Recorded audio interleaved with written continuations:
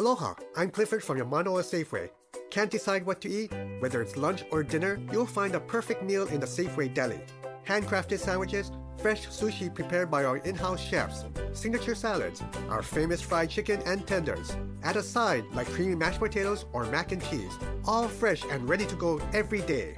Stop by this week to get a hot deal on rotisserie chicken, only $5.88 each with in-hand coupon. This is Clifford from Manoa Safeway, and we'll see you soon. You know, I want you two to actually be worth something to me, so... Oh. First of all, Brad, your highest value free agent was on a different blog's podcast, not once, but twice in the last 2 days, so you should tone it down a little bit, buddy. The silence. He toned it down to zero. I my water when you called yourself the highest free agent. That was... I literally am choking on my water because of that. He's going to Calvin Benjamin you to the Falcoholic. Ooh. Oh, man. Wow. One last thing. Valuable free agent.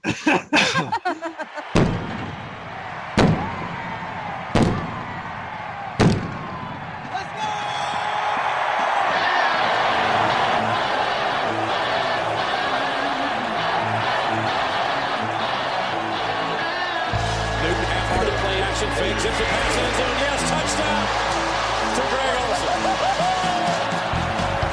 Wilson just got it away. There's Keith Lee. Touchdown, Carolina. Finally intercepted. Thomas Davis picks it up. Hey guys, welcome to the Fourth and Short podcast. I'm your host Brian. I'm joined as usual by Brad and John. Today we are joined by the beautiful and wonderful Miss Jeanna Thomas. How are you guys doing today?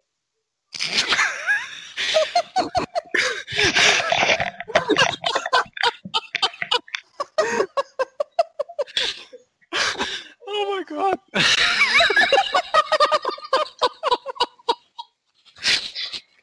John, you son of a bitch. John, that worked better than I thought it was going to. Oh my god. Oh my god. Oh. My So god. hey guys, how you doing? I'm Wow, that was great. This is a great show, guys. I'm signing off. Great preview of the Panthers versus Falcons. Good luck, Jeanna, to your Falcons. That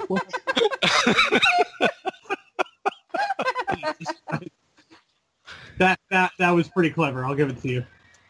We've been setting that up for like 3 weeks, Brian. That's why we stopped interrupting you, because John texted me like 3 weeks ago and said, "Hey, stop interrupting him so we can do this." Mm-hmm. And it was Amanda's idea. She's like, I should like pretend I'm Brian and introduce the show one time. Yeah, that's a good idea. You bastard. What? Oh man. Wait, what did you just say? What She didn't say a word. It's the TV. I heard the word douche. No, it was the TV. It was the TV. It was the cat. The dog. They're fighting. Okay, then throwing the word douche out. Okay. Oh god. All right. Well, that was a solid intro. Hey guys, thanks for listening to us laugh for a minute and a half to start the show. Yeah. I know that's what you were tuning in And for. we're not taking any of that out, by the way. If you're listening to this tomorrow or today, whatever it is. Well, obviously thanks for telling them after they've already heard it. Yeah, okay. We'll take that part out. No, I've beeped out. I've done one piece of post-production. No, 2 pieces of post-production since we've done this show. I fixed the part where my mic cut out for a minute, and I spliced it together so you couldn't tell, and I beeped out a word that Brian said. I'm glad I have alcohol right now. All right. Okay.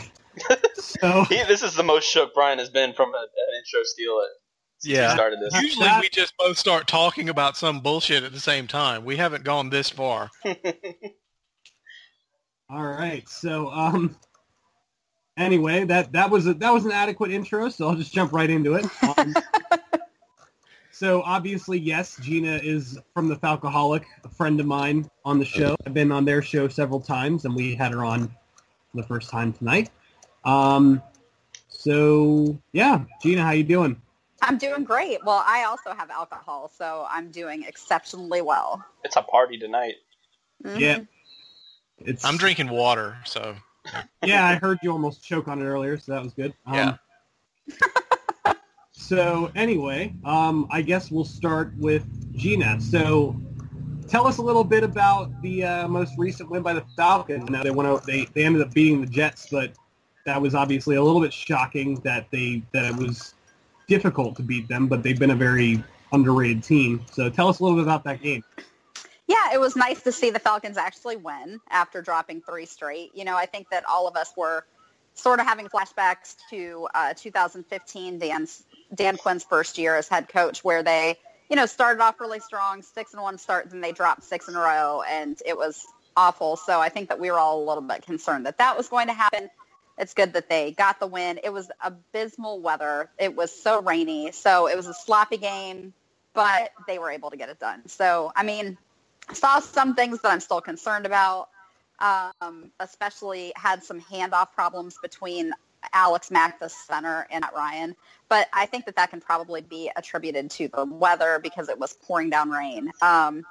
Still have some concerns about the run defense and just about the team in general. I mean, they haven't looked fully mentally into it the past few weeks, but they certainly did, do enough to get the win. And so it was, I think that they needed that win, to kind of get their heads right again. Well, that was what I remember. It was like that, especially the Dolphins game, because the Falcons had a big lead and blew it. And that's got to be bad for a psyche for a team that's, got some demons from last season. They had another lead. That's putting it very mildly. Very mildly. Well, yeah, they're at home and they're playing a bad Dolphins team, and then they lose a lead late, and that's going to be tough to overcome mentally. Oh yeah, and I mean it was, and then I think you saw the results of that the next week against the Patriots, which Patriots are obviously a good team, and the defense played better against the Falcons than they've been playing, earlier in the season, but you could really see, I mean, they just looked so shook during that game. And so after that Patriots loss, I was like, I don't know, man. Like, I don't know if they can even get it together to win another game because, as fans, we're always rational and we always think these things through completely and never overreact to anything. So I guess since I was coming at it from that perspective, I was especially happy they beat the Jets because I really thought they might lose out like the rest of the season. So what was the big change between the first 3 games and the last 3 games before the Jets win? Like the 3-0 and the 0-3? If you look at those first 3 games, there's really not a lot of change. I mean, they barely beat the Bears. They barely beat the Lions. They barely beat whoever the third team is that they played. Packers. I don't even remember now. Yeah. The Packers they did pretty well. I take it back. The Packers, that game was a good game. That was the only game this season where they've really looked like the 2016 Falcons, the ones that went to the Super Bowl.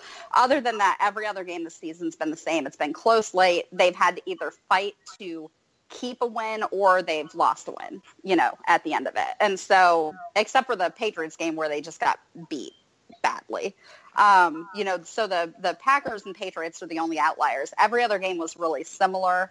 Just sometimes it bounced their way and sometimes it didn't. Brad, you have anything to add? Not right now. Thank you for your wonderful input, Brad. Well, my question for her is more about the preview for the game coming up, not the review for the game that just happened. Because honestly, I didn't watch it, so I don't have any questions to ask. I have a season in review question so far. I guess I know a little bit, but is the offense pretty much the main thing that's different from last year in terms of their output and their efficiency? Like I know the red zone scoring is down and the turnovers are up. Is that basically the main thing that's preventing the Falcons from being the same team they were last year? Yeah, absolutely. And I think that it comes down primarily to play calling. Obviously, the biggest change this offseason was the departure of Kyle Shanahan, who took the head coaching job in San Francisco and now finally has like a real quarterback out there. So it'll be interesting to see what they do from here on out. But he is really a masterful play caller. He's always 2 steps ahead of the defense, and I don't think that Steve Sarkisian is. I think that that's more of a gift instead of a skill or something that you can develop as an offensive coordinator. And so I think it was going to be a downgrade no matter who that, but I also feel like Sark is really out of his element sometimes and he tries to get too cute. Do not ever call a jet sweep from the 1 yard line. Like, just don't do it. I mean, why would you do that? You wouldn't do that in Madden. Like, 10-year-olds playing Madden know not to do that. This is the dumbest thing I've ever seen. First of all, I used to call the Brandon LaFell jet sweep from the goal line in Madden 2 years ago, and it worked out. So don't talk shit. I'll talk shit if I want to. I still think it was a bad idea. And so, anyway, yeah, I think that Sark gets too cute for his own good. I think that he is kind of out of his element. I think he needs more experience. And they hired him knowing he didn't have play calling experience at this level, but here we are. So, you mean there's a difference? Like an offensive coordinator can make a difference? Yeah, let's talk about that. You're saying that an offensive coordinator is important. That's what you're saying. I am saying that definitively. I'm going to go on the record and say yes. So like, you could take the same people, the same roster, and have a different person call plays for them, and the result could be different. Yes. That's weird. I know it's a novel concept, but yes, it makes a big difference. I wish we had a way to change our play caller like that. I wish our offensive coordinator would get a head coaching job somewhere else. Yeah, someone please take him, please. Like, we'll help him pack. So that was my big thing, because I saw it, and because I was writing about like our preview for our defense versus the Falcons offense, and my thing was like, the Falcons offense has been pretty anemic on the scoring side of things, but then their yardage has been good, so it was like, oh, the red zone's bad, the turnovers are bad, so I wonder if that was a play calling thing or just like a luck thing. I think it's a little bit of both. Last year, some of these, fumbles and things that they've had would bounce their way, and they'd end up recovering them. And then that's happening less often this year. Matt Ryan's already matched his interception total from last year through week 8 of this season, and that's with a bye. So over 7 weeks, he's got 6. He's yo-yoing because 2014 or 15, he threw like 14 interceptions in the red zone. Yeah, and then last year 6 total all season, and he didn't throw one at all until the Lions game. Like, he didn't throw one. I think that it was like 6 games or something that he went without any turnovers, and then all of a sudden he's just a turnover machine. It's like, my guy, you're going in the wrong direction here. There's so many parallels between the Panthers 2 years ago and the Panthers 15-16 seasons and the Falcons 16-17 seasons. So far. Yeah, I mean, maybe there is something to this whole Super Bowl hangover thing, because the Panthers had it last year and shook it off this year, I think, and then the Falcons, I think, for sure have it this year. No, we're still hungover. Yeah, honestly, if you read like the Panthers, I'm sure I haven't as much on Panthers Twitter. I'm sure it's the same on Panthers Twitter as it is on CSR. If you just read through the comments, you would think we're a good 2-6, 3-5 maybe. Like it's the most like unenjoyable 5-3 season you can imagine. Like the most disappointing 5-3 season you can imagine. Well, and listen, we're in the same boat over here. Like, people are mad, and they're so mad if you try to be honest about what's wrong with this team. They're like, no, you just have to say that they can get better. I'm like, they can get better, but I mean, and then other people are like, why are you acting like this is like beating the Jets? Why are you acting like this is fine? I'm like, because it's a win. Like, you still have to win games. Dude, like, well, don't you just hate that when people are like that, like. Yeah, and honestly, like, and especially because I do this full time, like, I would say that's like 90% of my professional life is dealing with comments like that, and it's like, great. That's why I'm drinking wine right now on this podcast, actually. So everything you say is wrong. Like, if you say good things, half of the fans come at you saying, "Why are you being so unjustifiably optimistic? There's many problems here." And you're like, all right, yeah, there are problems. And then the other half's back like, why do you hate be such sour grapes? Yeah, why you hate the Falcons? Why are you even right for the Falcons? Go root for some good team. Yeah. It's an adventure is all. It's the nicest way that I can put it. It's an adventure. I got asked if I was even a fan of the Panthers today. It's like the first time anybody's ever tweeted at me, because I made a joke about Ben Wickery covering Julio Jones. Like, he's not on the team, right? Yeah. That's because Julio Jones killed him. I mean, it's a joke. That doesn't mean that he didn't get lit up for 300 yards last year. I know. Julio Jones was like, literally ended his goddamn career. Like, I said, bless his heart. I was like, my thing was like, here are the keys for the Falcon or the Panthers defense against the Falcons, and I said, don't let Ben Abenwickery cover Julio Jones, which I thought was an obvious enough joke that I didn't have to like preface it like this is a joke, but it went over at least some people's heads, I guess. Well, yeah, it's the internet. You can't make a joke, no matter how good it is, without saying, "Hey, this is a joke, internet," because someone will take you seriously. It doesn't matter what you say. I'm gonna start putting like a. Baxter got triggered by the Ben Abenwickery comments. Yeah, he must have. Sorry about that. There's somebody at my door. Oh, you're okay. So I'm sorry. I'm making my kids get it because it's not for me. I'm just happy it's not my dog interrupting the show this time. Yeah, hey, we've got a new dog interrupting us, guys. My dog is mad because he was sleeping. So okay, now you've made a cameo on a podcast. That's a very fun first experience for you, buddy. Yay for what's his name, Baxter? Baxter, yeah. He also has Yay, a Carolina Panthers colored collar. So. Hey. Ooh, house divided. Yep. So I guess since we didn't get to address this during the podcast 2 days ago because it didn't happen, we might as well address it now. You know what's funny? I just want to say this. It seems like every time we have like a podcast following like a game, something crazy happens like the next day. Have you guys noticed that? Yeah.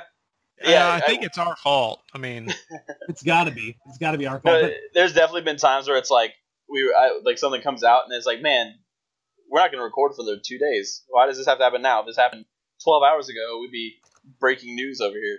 Yep.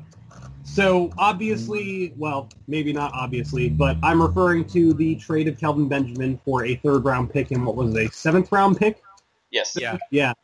So we traded away Cam's best, or I guess most trusted receiver for a 3rd and 7th round pick. I know there's been a lot of takes over the last few weeks about it. And Jeanna, I'll get your take on it too, because I know you have words to say. Always. I'm going to start with Brad because he hasn't been particularly talkative, and I don't want him to feel like he's not included. So, Brad, what are your thoughts on? Thank you. Yeah, no problem, buddy. I'm here for you. Okay. Go ahead. My take on it is actually complex, and it's more. Can't do that. I know. I'm not allowed. I have to scream and shout, I hate this fucking team. Yeah. There's good and bad. The good, we saw what the offense can be without Kelvin Benjamin on the team. We saw a 15-1 team in 2015 where they were the highest scoring team in the NFL. Cam Newton had Ted Dropsit-Ginn as his number one wide receiver. And, we've talked about it here. We even talked about it last time we recorded. Having Kelvin Benjamin and Devin Funchess on the same roster at the same time is redundant because they're basically the exact same player. They're tall, they have a wide catch radius, and they can't get open downfield. So it does us no favors to have both of them. And if you're going to trade one, Benjamin is probably the one to trade because A, he is older, B, he has more statistics to entice someone to be willing to trade with you. And also, he only has one more year left on his contract. We picked up his 5th-year option, and it was going to be like $8 million on the salary cap. So, if you're going to trade somebody, he's the one you need to trade. But I think a 3rd-round pick and a 7th-round pick is a little bit cheap for a guaranteed number 1 1,000-yard receiver that can fit in. He's probably going to do really well in Buffalo. I see he's not playing tonight because there was really no way they could get him in there after 2 days. But I think it's going to work out for Buffalo. He's a good player. I don't mind trading Kelvin Benjamin. I just don't like trading Kelvin Benjamin for 2 draft picks that Marty Hurney has notoriously screwed up every time he's tried to use them. And on that note, I know you're probably thinking, Panthers fan, well, he's only the interim GM. No, he's not. If he were the, quote, interim GM, he wouldn't be doing things like this, and they wouldn't have come out yesterday and said he's actually going to be here through June So that means he gets to control the draft and free agency. It's just a matter of time before Jerry Richardson lights Bank of America Stadium on fire by taking that interim tag off of his name. And I know Jeanna and the other Falcons fans out there cannot wait for that to happen, because it's going to take us and it's going to set us back about 5 years, because while Marty Hurney is great in the first round, he absolutely sucks afterwards. And getting picks in the third and seventh round for Kelvin Benjamin with our current general manager situation, it would have almost been better to just let him go for free. Damn, quite the hot take. Damn. Is it my turn? Yeah, it's your turn. Go ahead. So I don't mind it. No, thanks, man. I don't mind it.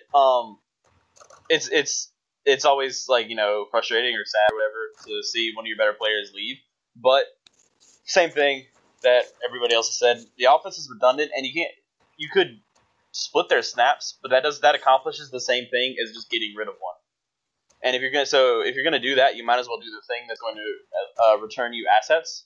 So we have extra cap space and extra draft picks. Which my argument for that is, before the news came out that Hurney was going to be around until June, is something you would be more likely to do if you have an interim GM coming in or a new permanent GM coming in, because you want to give them flexibility to pick their players and sign the players they want. As for Benjamin himself, so I don't mind it. I get it. It sucks to lose Benjamin, but I'm gonna take a wait and see approach. See how the offense goes. No. We don't. If you're gonna have a complex opinion, I get to wait and see. Okay. I get to have a complex opinion because I'm in charge. Okay. I'm in charge of this production of this podcast, so I'll just fair enough. You can mute everything I say. So yeah. Yeah. Anyway, the thing about Kelvin Benjamin, here I'm gonna throw some numbers at you. He is the third worst receiver in the NFL in terms of separation when he makes a catch. There's two worse than him? Alshon Jeffrey and Marvin Jones. Alshon Jeffrey? Wow, I didn't know. I'm actually more surprised by Marvin Jones than... I'm more surprised by Marvin Jones, too, because Alshon Jeffrey is like Kelvin Benjamin. Like, DeAndre Hopkins is pretty far down this list, too.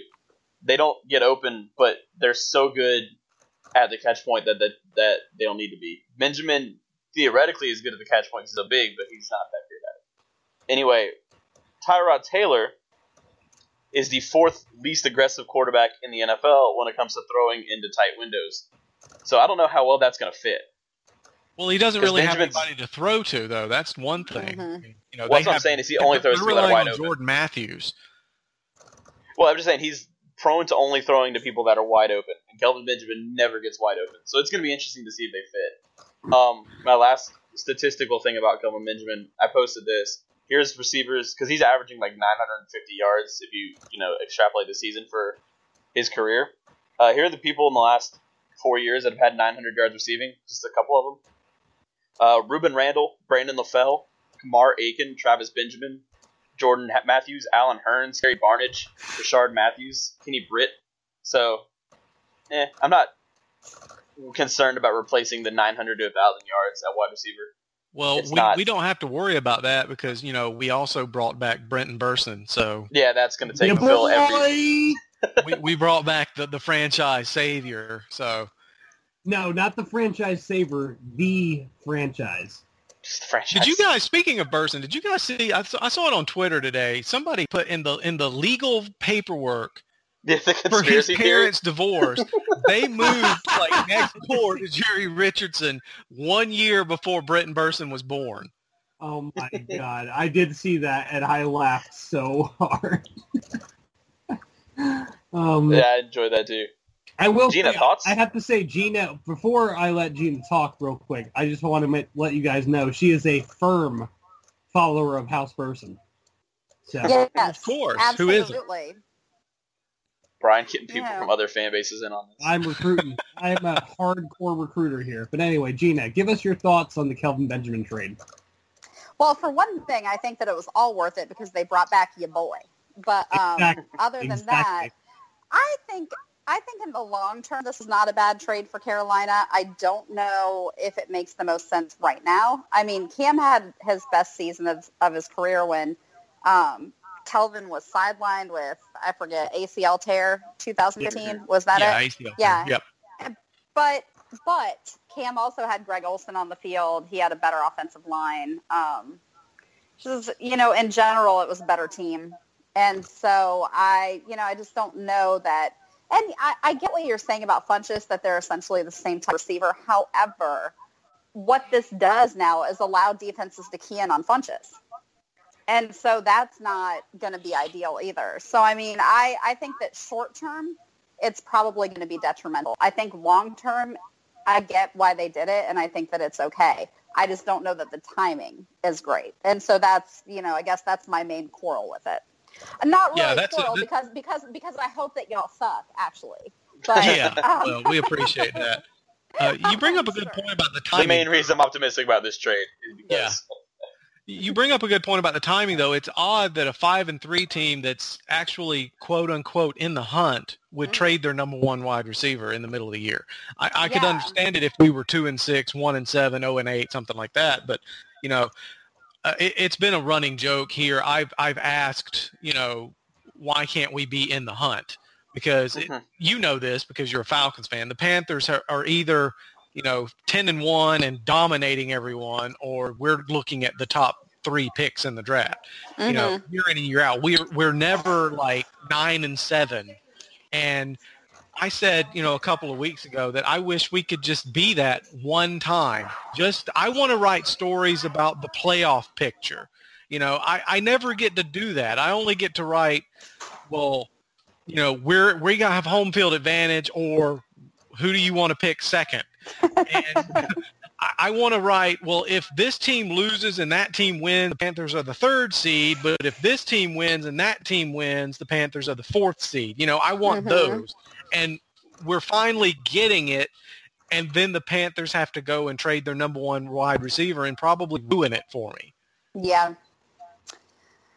Bless your heart. Yeah, bless you.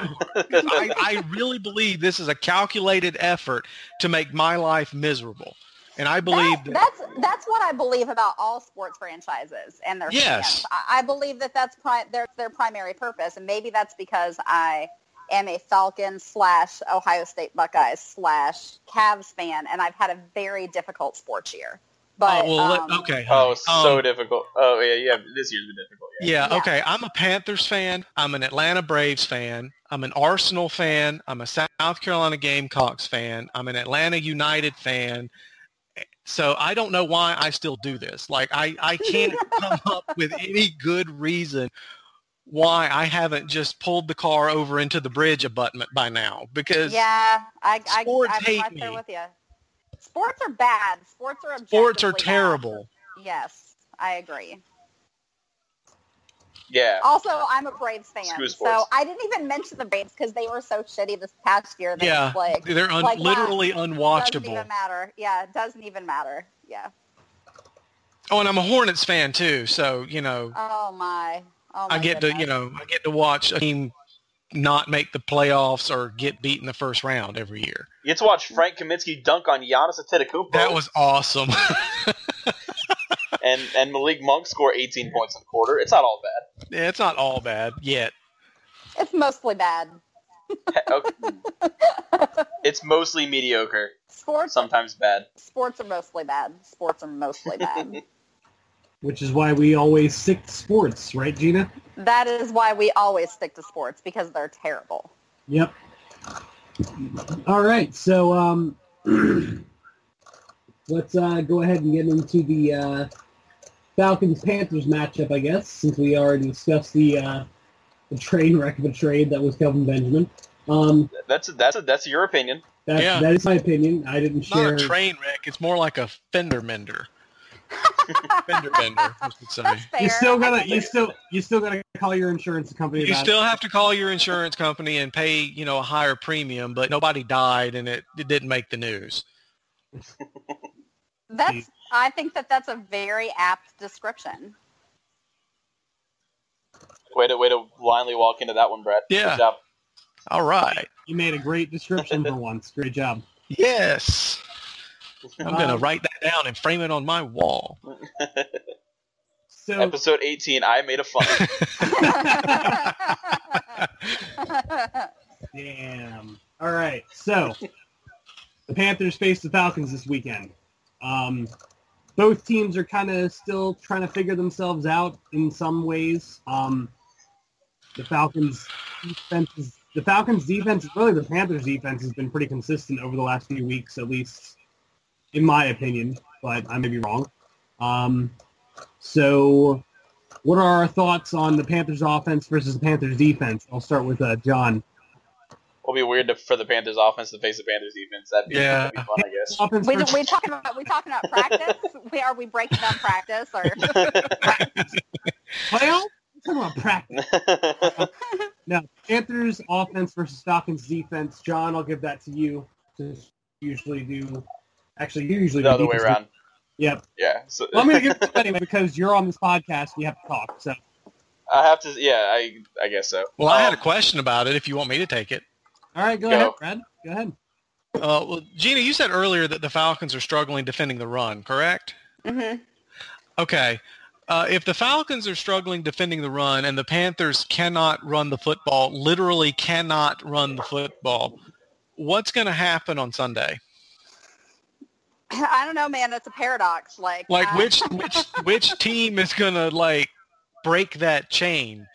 Because right now we're averaging, if you take out Cam Newton's runs, which why would you? But if you took out Cam Newton, we're averaging 2.4 yards per carry. And that's no matter if it's Jonathan Stewart, Chris McCaffrey, Fozzie Whitaker, Cameron Artis-Payne, whoever our fullback, Alex Armah.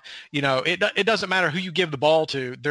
It's going to be handoff, run up the middle, 2 yards, tackled. That's it. And to illustrate how bad our run game is, Cameron Artis-Payne had an 11-yard carry last week, and it was like the talk of Cat Scratch Reader for a day.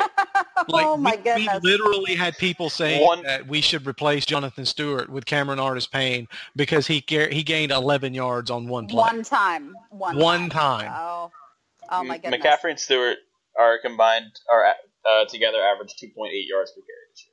2.8, not 2.4. I actually shortchanged them, if that's even possible. One of the problems that we have, and I don't know how many Panthers games you've watched, but one of the problems we have, we like to run the just hand it to Jonathan Stewart on first down play, and it gains anywhere from -2 to +2 yards every single time. And how old is Stewart now? Is he I think he's pushing 30. He's either 29 or 30, I want to say. Oh, I'm pretty sure he's 70. He's 30. His ankles and feet are 80, but the rest of his body is only 30. Okay.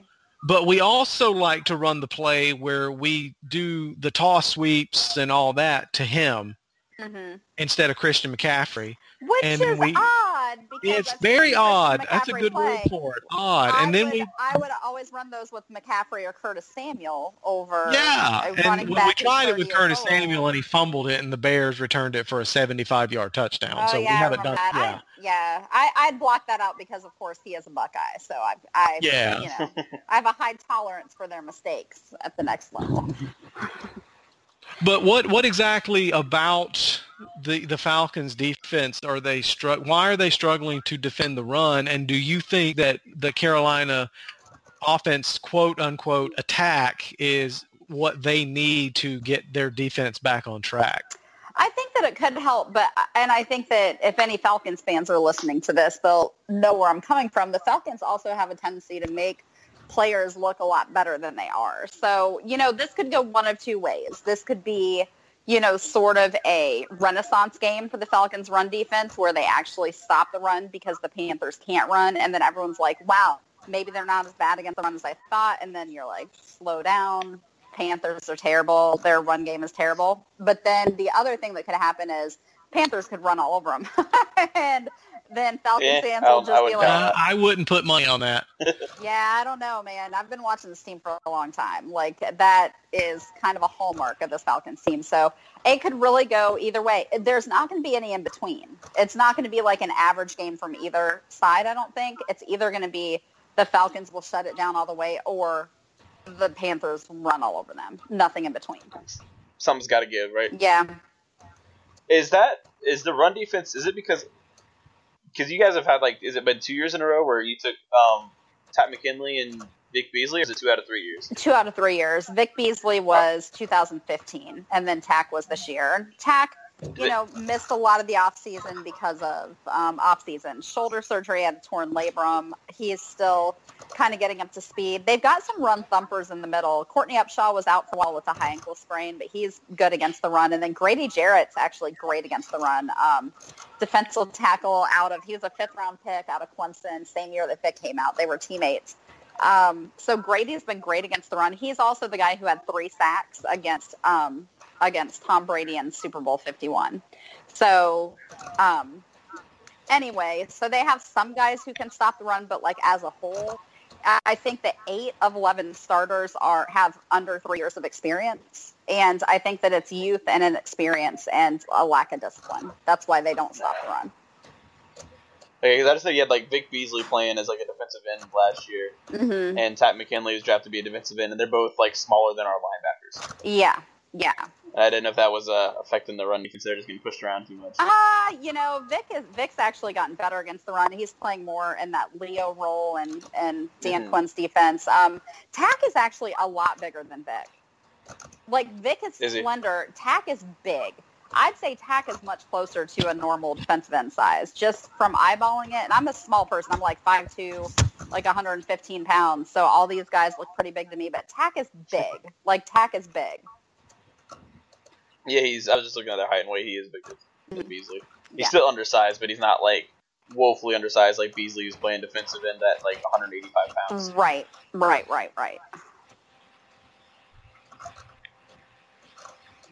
Is anybody anything else on that side of the ball, Brad? I'm good. No, pretty much covered what I wanted to know. Yeah, I think I was gonna ask about that with the run defense. It was because the guys are small. What you want to do next, Brian? Talk about our offense. That seems like the best route. So yeah, obviously. Or their offense. Panthers offense, or I should say, goddamn it. Falcons offense versus Panthers defense, which definitely the strength of the Panthers unit is the defense, specifically the front 7. So, Brad, do you want to? Well, actually, I'll start with Jeanna because I've started with both of you two before. So, Jeanna, what are you looking at as far as the Falcons offense and the Panthers defense? What's going to be the key to the game there? I think that my main question is, what the hell are y'all feeding Julius Peppers? Like, how is he this good? He's like, steroids. He's like 6 years it old. Probably is steroids, but we're feeding ghost peppers. There you go. I think 2 of my favorite players, like non-Falcons in the league right now, are Peppers and then Thomas Davis. Like, who breaks their arm in the NFC Championship game and then plays in the Super Bowl? Thomas Davis. He's pretty much the only person who would do it. And so, Kuechly is healthy. Kuechly's a force. Arguably the best linebacker in the league.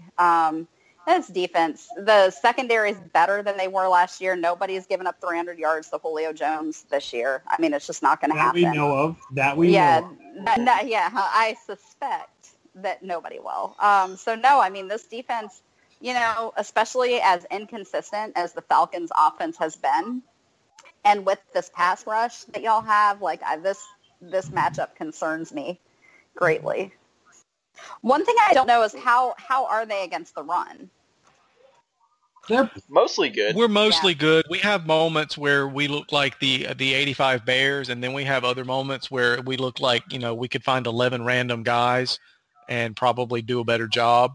Mm-hmm. Like, we held Shady McCoy to 13 yards in the second week of the year, but, we let New Orleans carve us up on the ground very next week. So it's inconsistent. This is really where the Falcons and Panthers have a limit. Yeah. I feel your pain. Okay.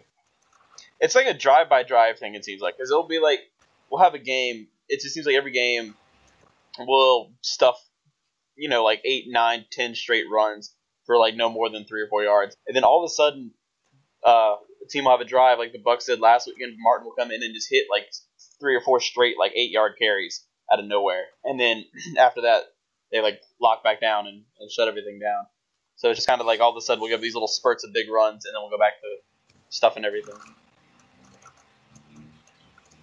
My question is how's Julio Jones been this year? Like his numbers, he's got 1 touchdown. Everything else just seems kind of human.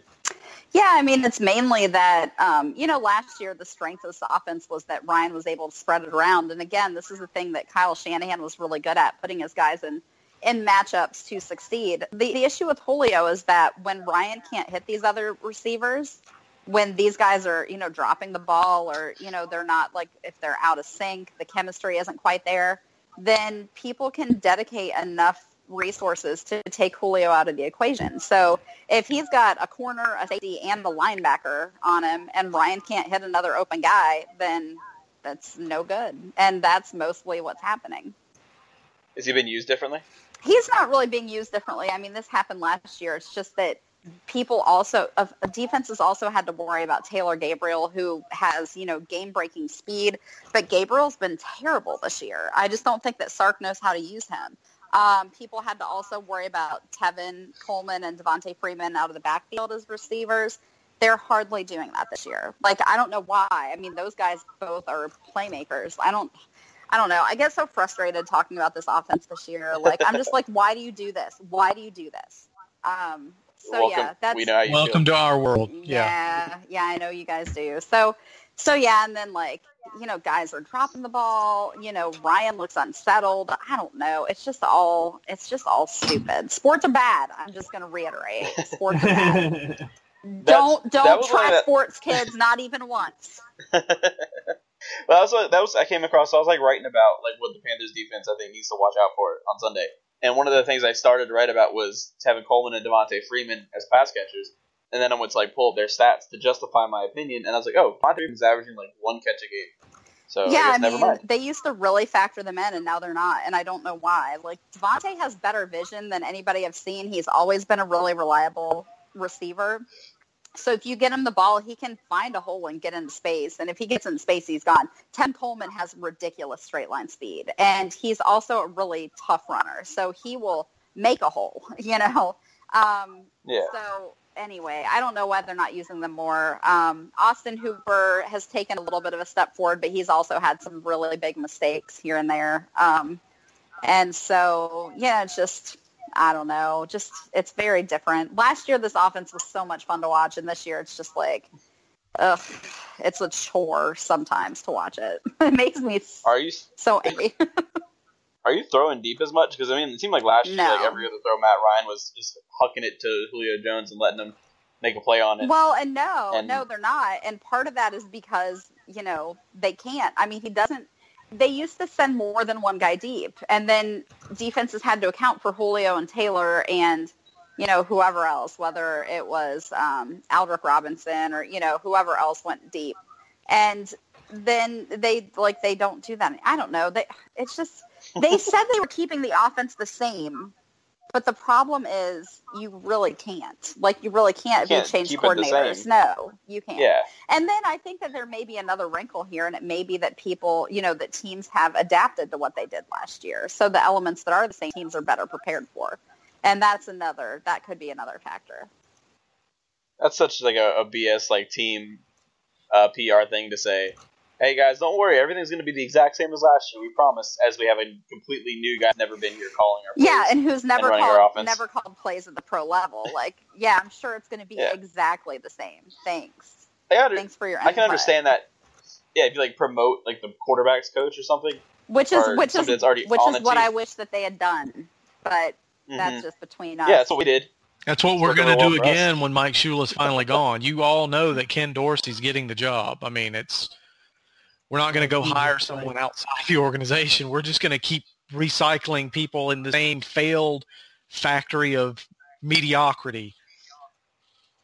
Oh, God. That sounds so depressing. Wow. Well, I was going to say factory of sadness, but Cleveland owns that, so I couldn't. Yeah, I think it's trademarked, actually. Yeah, it is. That'd be so funny if they went and actually filed for a trademark on that. They'd become my second favorite team instantly.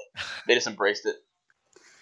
Most hang signs up around the stadium. Have. Well, I think they pretty much have embraced it, considering that yesterday or the day before yesterday, they were celebrating the fact that they were almost going to trade for A.J. McCarron. and they celebrated so much that they didn't turn the paperwork in and couldn't get the guy. So I think they know that they're terrible. They have to. Oh, man. I see people say it's like best move Cleveland's made in years is not filing the paperwork to trade for AJ McCarron. Exactly. You're I 0-8. What is he going to do? I mean, get you 8. Yeah. There you go. Oh, Jesus. Poor Browns fans. Yeah. Whenever we think we have it bad, we just need to look at the Browns. You just look at the Browns. You're like, oh, bless their hearts. Like, they're trying. They're failing. Are they trying? Because they're trying to get the number 1 pick in the draft. Well, they're about to do it, I think. Yeah. Now that the Niners have an actual quarterback, I think that it's probably all the Browns again. I do think they're going in the right direction, though, because they have a lot of talent. And they then do. They and have a quarterback that turns the ball over. They're actually, quote unquote, decent. They just need, like 3 players, and it just happens to be the most important 3 players on the team. They need a quarterback. They need a wide somebody receiver. other than Kenny Britt. Maybe they need someone other than Kenny Britt. I mean, maybe Josh Gordon will be okay, but I mean, he's been out of the league since 2014. I'm not optimistic. Yeah, it's 2014. That's I would love to see. I just want Josh Gordon back just for the entertainment value of it because he's so good. Like 200 or his 500 yards in 2 games stretch. I want to see that again. Oh yeah. I mean, I hope he's good for the Browns' sake. I'm from Ohio, and so I have a lot of friends and family who are Browns fans, and how'd you end up a Falcons fan? I was never a pro football fan because my choices were the Browns and the Bengals. That makes sense. And so good logic. I was just an Ohio State fan. Then I moved down here, and Vic was the quarterback, and he was really exciting to watch. And so I started following the Falcons in 2005, which means I lived through 2007, which was the year that Vic went to jail and Bobby Petrino left like under cover of darkness to take the Arkansas job. And then I was here like through the bad Mike Smith years, obviously. And then, so I mean, I've had my fanhood tested. Like it has not been an easy road, even though it's been a brief amount of time. But yeah, that's how I moved down here. I missed Ohio State football. My ex-husband was like, you should check out the Falcons. Michael Vick's really fun to watch. So I did, and fell in love with this damn team. I've regretted it so many times, honestly. Well, I'm sure as Panthers fans, we can all agree with that. Mm-hmm. Yeah. Yeah, pretty much. It's all I've ever known, though, so I can't complain. All right. So I just feel bad. Like my mom is like a born and raised a Packers fan, and then just like slowly transitioned to a Panthers fan once the team came here. And that's like, oh, you left so many consistent good years behind. Yeah, my ex-husband is a Packers fan, and he's like, no thanks. I'm just going to keep being a Packers fan. We're just going to keep hopping from Hall of Fame quarterback to Hall of Fame quarterback with 0 years in between. Yeah, it's fine. No, it's totally. Just like everybody else. Seems like a good strategy. So spoiled. All right, go ahead, Brian. What were you going to say? I was just going to get to the wrap-up of the podcast because we've been on here for almost an hour. So let me get the final score predictions. I'll start with Brad. Brad, what do you see the final score prediction being for Atlanta? Well, I think that this is going to probably be a closer game than it normally is. I don't see either team blowing out the other. I'm still curious about that. Panthers can't run the ball. Falcons can't stop the run. So I'm going to say that the Panthers are going to eke out a win, 20-16, and I'm going to feel worse about it than I do today. Like they're going to win, but they're going to make me angry, like they did last week. the most pessimistic, optimistic take. I love it. I'm going to be optimistic for a win. It's going to happen exactly how I think it's going to happen, and I'm going to feel awful about it. Yep, that's how it happened last week against Tampa Bay. All right, John, what's your score projection? Well, I have no idea. Because great take. Thank you. Well, if you let me elaborate, I feel like everything I've said this year has been so far off because the Panthers do nothing that we expect them to do. But I don't know, 19-10 to 10. Panthers. Damn. 19's a lot of field goals. We're not going to get the ball that close. I mean, that's never mind. We'll get a safety. 17 to 10. Yeah.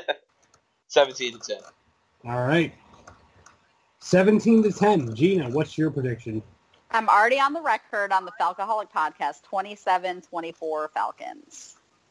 Oh man, we're gonna see some points. I don't know about that. I mean, it's go for some touchdowns. It's entirely possible that the Falcons win by 3 and or score 27 points. I just don't see Carolina scoring 24. I don't see that happening. We couldn't even score 24 against Tampa Bay last week, so and they were like the worst defense we've played all year. That's a Mike Smith defense for you.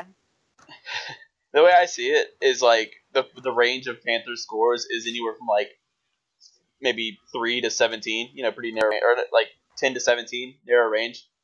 And then the Falcons' range of scores is like 3 to 42. Yeah. That's accurate. So I'm just gonna hope that the Panthers keep the Falcons on the low side of theirs because we know what the Panthers are going to do. So my score projection is 23-13 Falcons, simply because I think their offense is a lot better than the Panthers is. So traitor. You're just trying to impress, I guess. Traitor.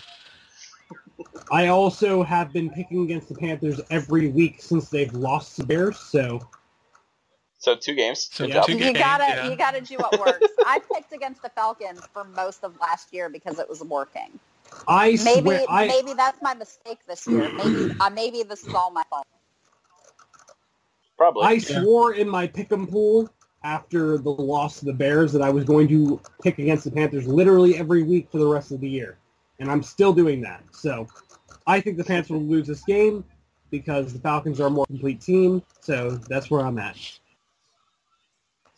That's fair enough.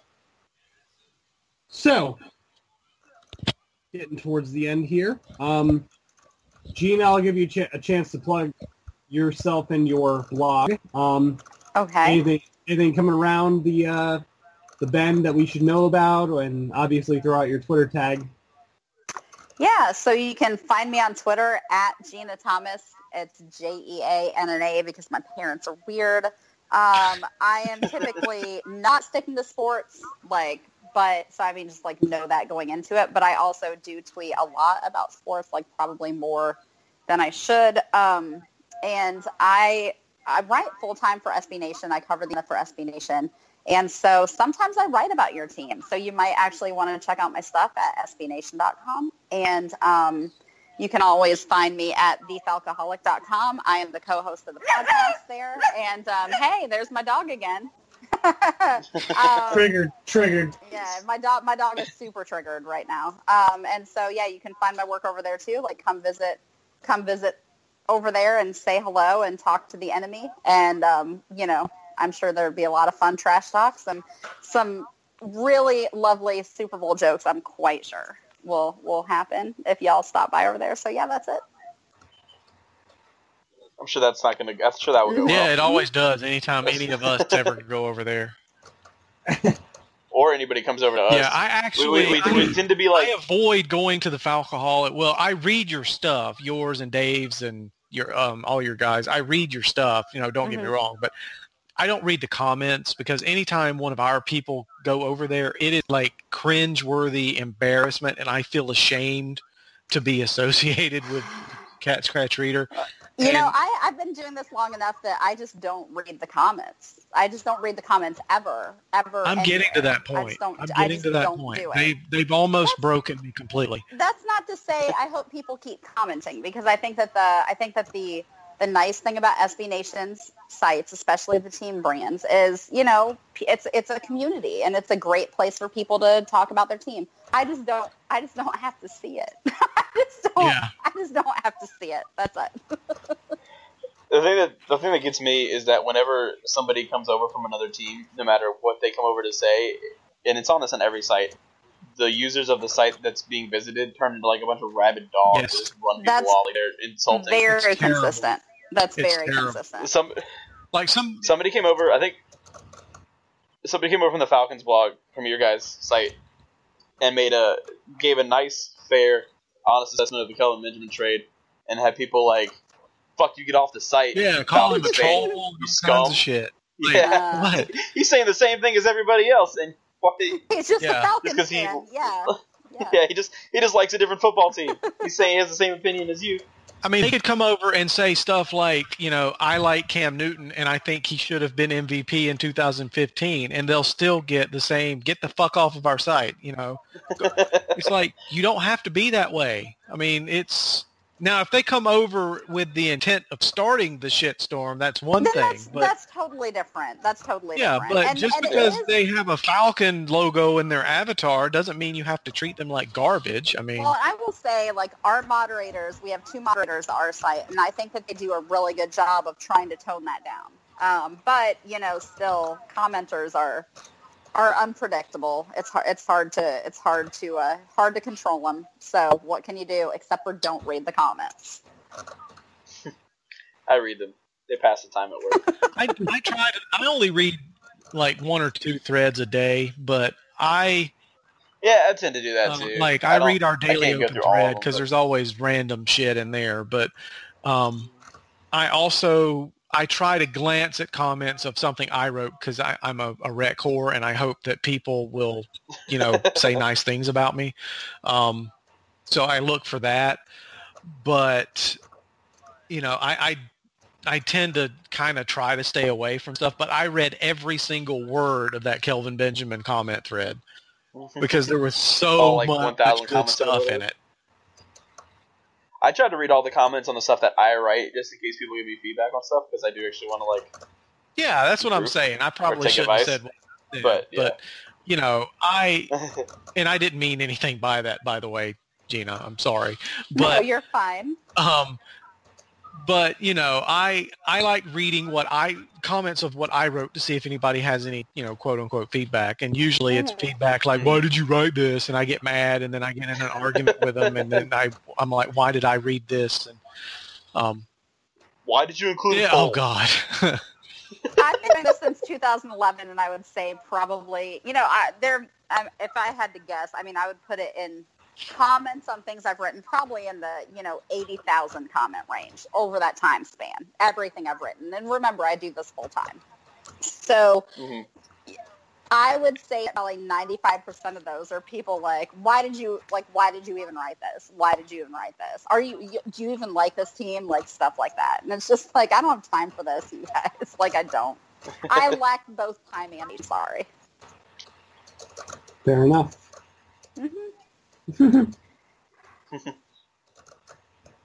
So you guys got anything else to add as far as Panthers Falcons this weekend? I think I'm all talked out. You're all talked out? Yeah, I pretty much covered everything I wanted to cover. All right. Well, Jeanna, thank you for coming on to talk to us. I really appreciate it. And thank you for having me. Yeah. I'm sure we'll talk soon as far as next time Panthers play on Falcoholic and Cast Scratch Reader. So thank you, John and Brad, for coming on to talk as we always do. I really hate you guys for that intro, but Oh, you love us and you know it. That intro was funny as hell, actually. It was. That was great. Yeah. Don't worry. I was like, do they have a new intro? What is going on here? Brian, I want you to know I had nothing to do with this. I didn't get to hear you guys' reactions. I'm looking forward to it because I didn't have the headset on. Because Brian's like, all right, I'm going to give us a couple seconds of silence. And then he goes, because I heard you, and when I heard the microphone shuffling, I knew what was going to happen. And he goes, that's not silence. And I'm like, oh, shit. It's about to get real. But it took everything I had not to laugh while she was doing it. That was the hardest thing. I told her not to. I said that. I was like, Brad might laugh. You can't laugh. Brad laughs. You just have to go. You have to push through. I actually muted my mic for a few seconds because I knew I was going to bust out laughing if I didn't. Don't worry, my revenge is coming. I have a plan. So. Oh boy. Don't worry. But. Anyway, thanks for joining us for the shenanigans of the Fourth and Short podcasts prior to the Falcons-Panthers game, and we'll talk to you next week. You guys have a good night, and hopefully the Panthers win. Hopefully not. Hey. You're wrong, Jeanna. Bye, guys.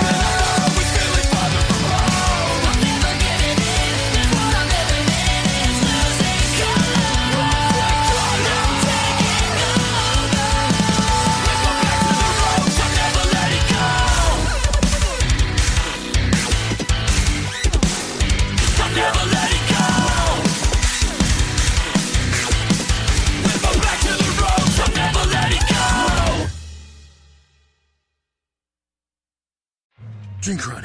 Here we go. McCafe coffees, shakes, and drinks. Ain't no thing. You the man. Yeah, that's what they're gonna say. Aw, Kevin, thank you so much. We love you. That's right. You the champ. The drink run champ. Welcome to McDonald's. How can I help you? Own the drink run, Kevin. Own it. Now get a small smoothie, shake, or frappe for $2 on McDonald's $1, $2, $3 menu. Prices and participation may vary. Cannot be combined with any other offer or combo meal. Drink run. Here we go.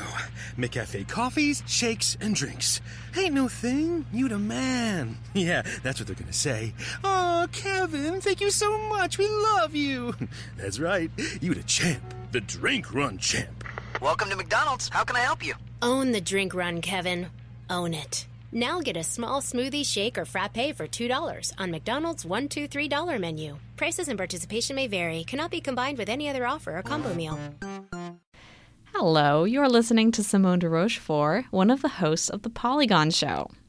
It's a show all about the video games that you'll never have time to play, brought to you by four friends who are just as passionate about food, soft drinks, and TV shows as we are about video games. Every Friday, we bring you a new hour of personal stories, like how we found the best way to play Yakuza 0, or even what happens when you play so much Zelda that you hurt your hands and can't play games anymore. Above all, we just have a really good time talking about the games that we love. Check out the show on Apple Podcasts or your favorite podcatcher. You can also find us at Polygon Show on Twitter and send a tweet to say hi. Thanks for listening.